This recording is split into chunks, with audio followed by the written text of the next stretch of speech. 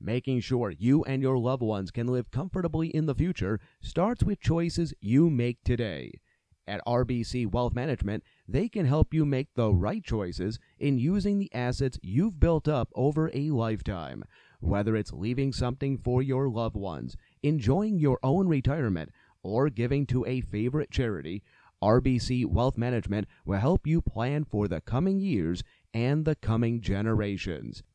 Call the Quigley Group at the Eau Claire office of RBC Wealth Management at 715-858-7788 to see how they can help.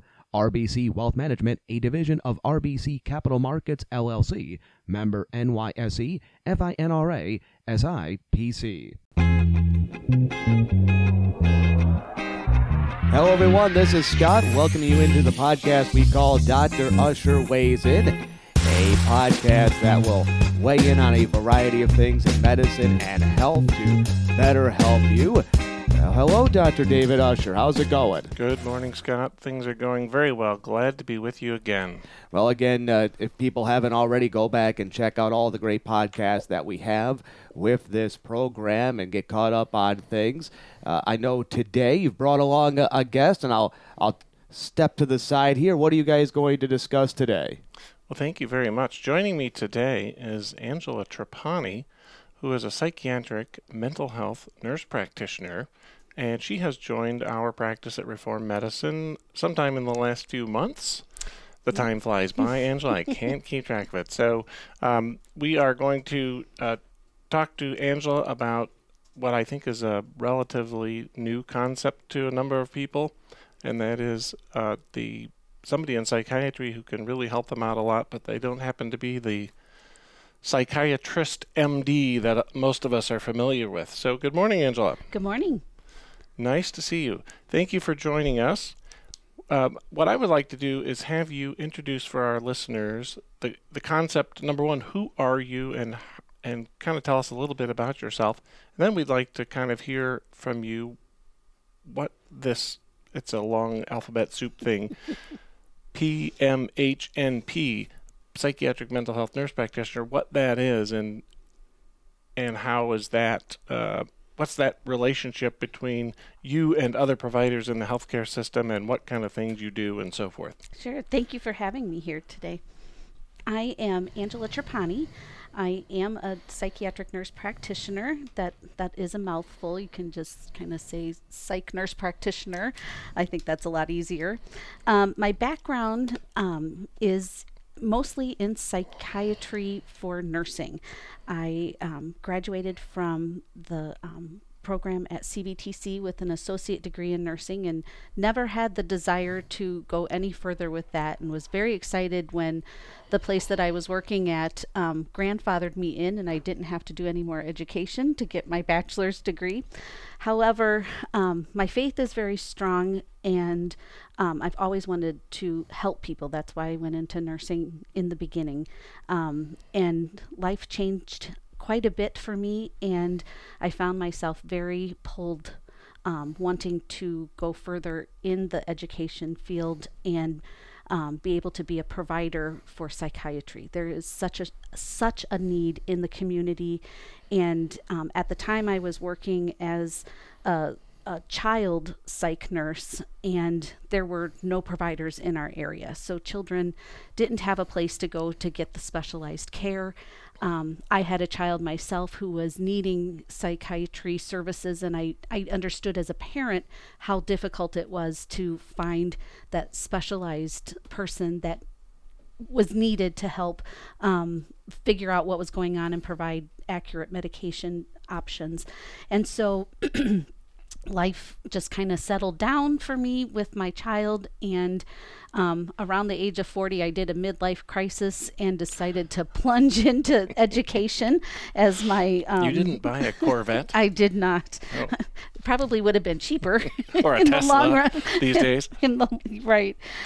So I went back to school with the goal of becoming a psychiatric nurse practitioner. So I had to go through the long process and get my bachelor's degree first, and then go on to special graduate school to get the degree.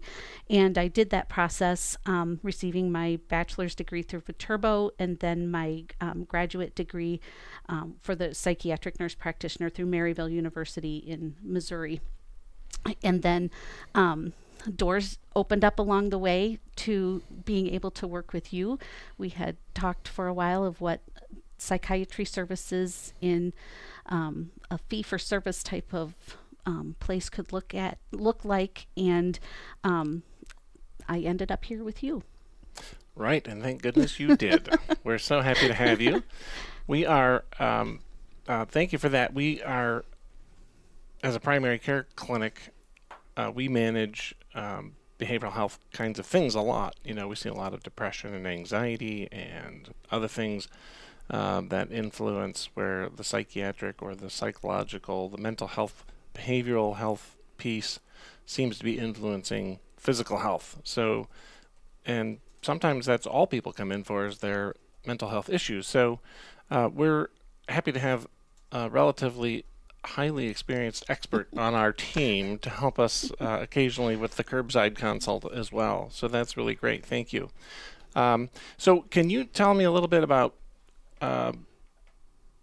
you mentioned the shortage in psychiatry, basically, and in child and adolescent mental health, there's really a shortage. Talk to us a little bit about that shortage, and in general terms, if you would, and then talk to us about the different types of mental health providers that there are, and who does what, and so on. Sure.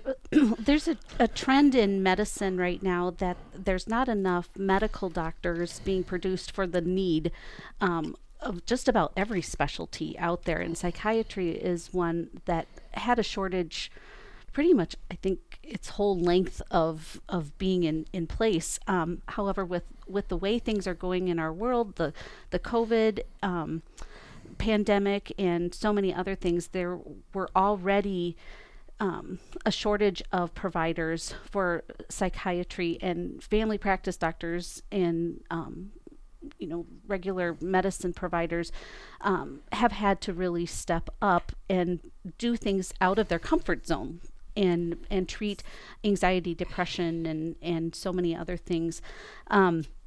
Nurse practitioners are there's a push in psychiatry, nurse practicing, because there is so few psychiatrists out there, that a lot of us are kind of filling in the gaps. Especially in our community area, there's a lack of providers. Seems like on each coast, the East Coast and the West Coast, they're about, and the borders, people like warm weather or nice scenery, or big cities where education is pushed and research and all.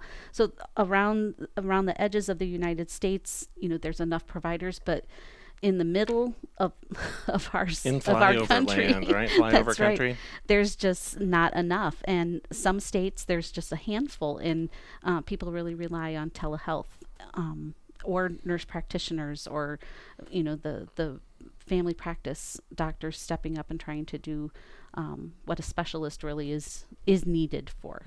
So there's a move towards increasing the behavioral health or mental health number of professionals, right? The overall number.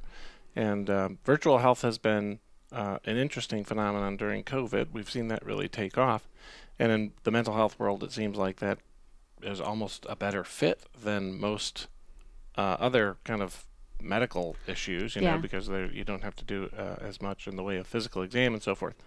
So from the standpoint of just, again, transitioning from that, I guess, so you are a psychiatric mental health nurse practitioner. How is that different from, say, a therapist or a counselor or a psychologist? Well, as a psychiatric nurse practitioner, I am licensed to be able to do therapy. It isn't a focus that I particularly took on in my education. So I do pieces of it, more involving it in my appointment rather than just having an appointment and doing education-based therapy. I pull pieces of that and do like sound points along the way. So to be clear, when you say therapy, tell us what that means exactly. What is therapy? Everybody's got a therapist, right? If you don't have one, maybe you need one. But what is it when somebody says, I see my therapist? What are they talking about? A therapist is a licensed professional who has learned to be able to first understand what is going on. They listen to you. They can diagnose us using guidelines of our DSM-5 criteria for diagnostic purposes, and they go through things like cognitive behavioral therapy, which is specific ways of learning new ways of dealing with your problem, learning to understand the misthinking that you may be having and how to recognize what's going on and make change. There's lots of different types of therapy that can be done: trauma-based therapy, cognitive behavioral therapy, and Dialectic behavioral therapy. Mm-hmm. Yep, there's pages and pages of types that can be done. So those are not medical therapeutics in the sense of writing prescription drugs kind of thing. Okay. They cannot prescribe medication. Sometimes there's some ideas of medicine that come up. Someone may know that this person does need medication and they're not on it, so they may encourage the use of it, but they're not licensed to be able to prescribe medications. And then you have your psychologist, who has gone through the same types of training, but advanced. So they've learned the therapy approaches. They're able to do all of those things, those types of therapy that we just discussed.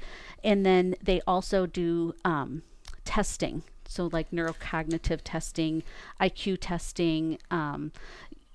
That a psychologist is the one that you need to go to get the numbers pieces of it. Okay. They have a doctorate degree, so they are called doctor, but they do not also prescribe medication. Okay. So psychiatric nurse practitioners and psychiatrists, which are the medical doctor of psychiatry, are the two people that can prescribe medications. Everyone along the way is able to diagnose and use the diagnoses of what psychiatry uses. However, the therapists don't typically like to delve into that as much. They're not out there, just trying to figure out what's going on. They're presented with a problem and then they will name what that problem is, but they're not out there just necessarily looking to see what's going on. Yeah, they're interested in not exactly hanging a very precise diagnosis on somebody, so much as just helping them functionally be better, right? Healthier, from a mental health standpoint. Yep. Like coaches, they're there to help you right there in the moment and all of that. Okay. Yeah, and then as a psych nurse practitioner, I can do all of the things that a psychiatrist does. However, there are a few limitations in it. Certain states have different standards. In Wisconsin, I'm pretty much allowed to do anything that a psychiatrist does.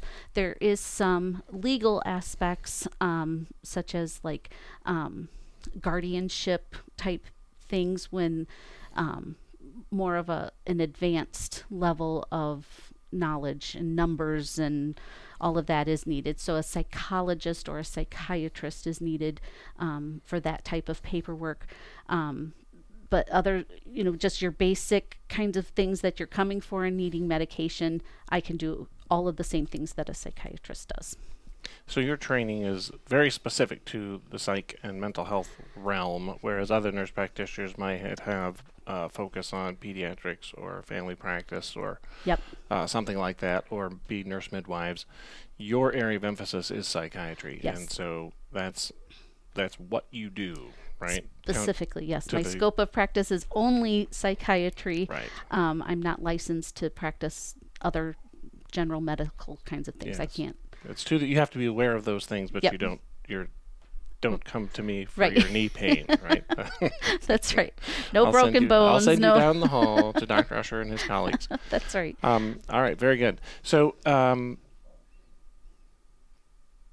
tell us what, from the standpoint of what you are doing here. Give us some examples of what types of problems you would see and how that would be different than seeing your primary care doctor, or when you might see somebody on a referral basis from a primary care provider. Sure. I'm, first of all, extremely thankful for family practice and general medical providers who have stepped up to help fill the gap. There's such a need for mental health services, and the psychiatry specialty is not able to serve the numbers that need it. So I'm very thankful, and especially the providers here at Reform Medicine. Even before I started, I was very, very impressed with how well all of the providers here have an understanding of psychiatry.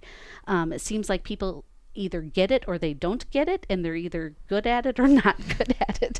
And you can see some problems with certain providers who don't have a true understanding of psychiatry, or who are kind of forced into having to fill that gap, and those who see the big picture.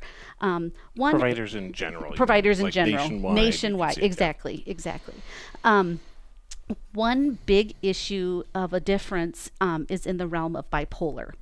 Bipolar is often a difficult diagnosis to truly get, because people are coming into the clinic in a depressed state. They're not coming in a manic state where it would be obvious that they are manic.